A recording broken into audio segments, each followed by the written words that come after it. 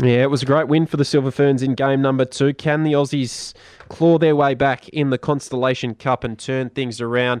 They'll have to get off to a great start tomorrow at John Cain Arena in Melbourne. Joining us down the line to talk all the latest when it comes to the Aussie Diamonds is, a champion herself, 3-time netball world champion for the Diamonds, Nat Medhurst. Nat, welcome to the show. Thanks for having me. No, thank you very much for taking the time. What did you make of game number 2 across the weekend, Nat? The Aussies, they got off to a lot better start in that second game. They were up and firing, but New Zealand just too good in the end. A strong second half showing, and they were winners 52-48. Yeah, they were, and obviously in game 1, I don't think anyone was expecting that the Silver Ferns would go on an 11-goal run as they did in that first game, and no one, I think, would have thought they would do that again, that was certainly something that the Diamonds wouldn't allow to happen again, which was the case. And as you said, they started strongly. I think they'll kick themselves actually a bit to the back end of that second quarter. Had a lot of opportunities, and to actually only go in by one at halftime, up by one at halftime, certainly would have given the Silver Ferns a lot of confidence. And I think that's one of the big areas, whereas for the players to really identify those key moments and make the most of them, because they go into at halftime with a very different feeling a bit more on edge, the Diamonds, and the Silver Ferns certainly would have felt a lot more comfortable than if it had been a 4-goal difference. What was the biggest difference in the first 2 games with New Zealand coming out on top both times?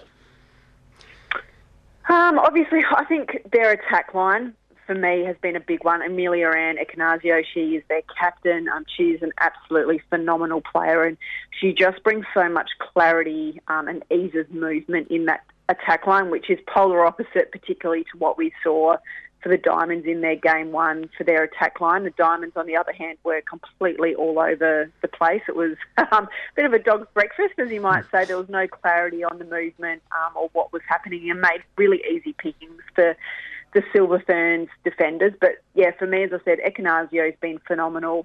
She'd have a real calming presence as well on Ueki, the goal shooter for the Silver Ferns. I think game 2 she shot 37 from 37, and game 1 they were just bombing them in so quickly for her. So that was really beautiful to watch. But I think the Diamonds, they made a lot of adjustments. Their attack line, Cara Conan, she stayed in the circle, which I think made the Silver Fern defenders a lot more accountable. But it was then just their inability to be able to continue that and really penetrate through the middle of the Silver Ferns zone, which they do so incredibly well. How do they go about stopping Grace Nweke in these next 2 games? I mean, does Bruce have to go and play GK permanently?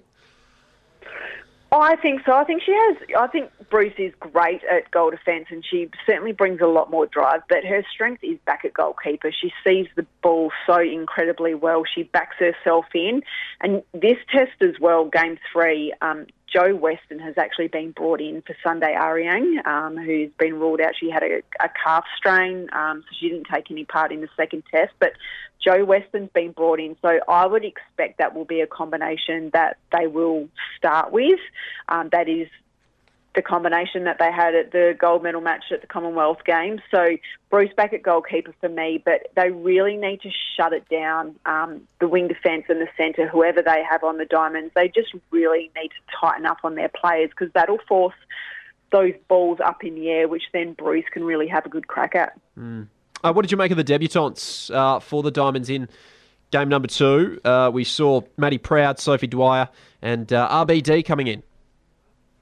Yeah, I thought they were great. It's always so incredibly hard to come on, and some of the scenarios that they were in, they all came in on at different times, and where the scoreline was at different things as well. And when you come on during a game as well, everyone else is amped up and has the adrenaline going, and they've sort of settled into the game a bit. And you come on, and it's a bit of a hot pit to sort of step into at times, particularly against the Silver Ferns in New Zealand as well. That's just a whole different element. But I thought they did incredibly well. Sophie Dwyer, she was quite settled on the shot. I think she worked quite well with Cara Conan. It's a combination that we haven't seen before. And I think Ruby Bakewell-Doran, she did pretty well as well. I thought she really tried to have a crack at some of those balls. Her timing was a little bit out, so that'll grow. I think we'll get better with confidence and an understanding of the players around her as well. But it was great to see some players out there, but it's just what Marinkovic is going to be able to get out of this. We know throughout this series and the Roses series as well that she is rotating players. So, is she actually seeing what she wants as well as obviously getting the results? Because players need to be able to perform under pressure, including these young kids when they get out there, particularly given that it's a World Cup next year. And we know Buetta, she's currently out at the moment, whether or not she'll actually be eligible for the World Cup. But Marinkovic needs to plan for her not being there. And, I think she really needs to see who's going to step up and can actually get a win for the team. How much have they missed Buetta in this series? Oh, from an attack perspective, they've missed her enormously. What she does out there on the court is phenomenal. She gets so much attention from the opposition defenders. She causes absolute headaches, and that helps open up then the other players around her. She's so good in the air, great on the move as well. And obviously the beauty of her being able to go seamlessly between goal attack and goal shooter. I guess the other thing as well that we do need to remember is there have been a lot of players that are out. Ashley Brazel, she's currently doing her thing in AFLW, which still I can't believe that she's been given the freedom to do that. Jo Weston was out for those 2 games. She'll come back and give a lot of experience to that defence end. But in terms of Buetta, it's been a big adjustment for that attack line. But to be honest, they also did have concerns still at Commonwealth Games, particularly under pressure, what the attack line was doing and where I think they choked or faltered a bit. So it's still an area they need to work on with or without her there. Okay, so what's your prediction for the next 2 games? Can the Aussies claw their way back and win this series on points, or is it going to be too much of an ask? I think it's going to be too much of an ask. I think they might be in a chance with winning one of the games, but I think the Silver Ferns are certainly going to take the series. They're just a very calm, well-drilled team. And, Nolene Tarua, what she's done with them, she has an enormous amount of standards that she puts on this playing group to, one, even get in the squad, let alone to get picked into the team. And I think they're really starting to build beautifully. There are still other players that are going to come in. I think they're also mixing their lineup for this 3rd test. So I think Diamonds are in with a chance if they really do, as I said at the start of the show, really make the most of those key moments when they're there and not constantly throw the ball and give it straight back to the Silver Ferns.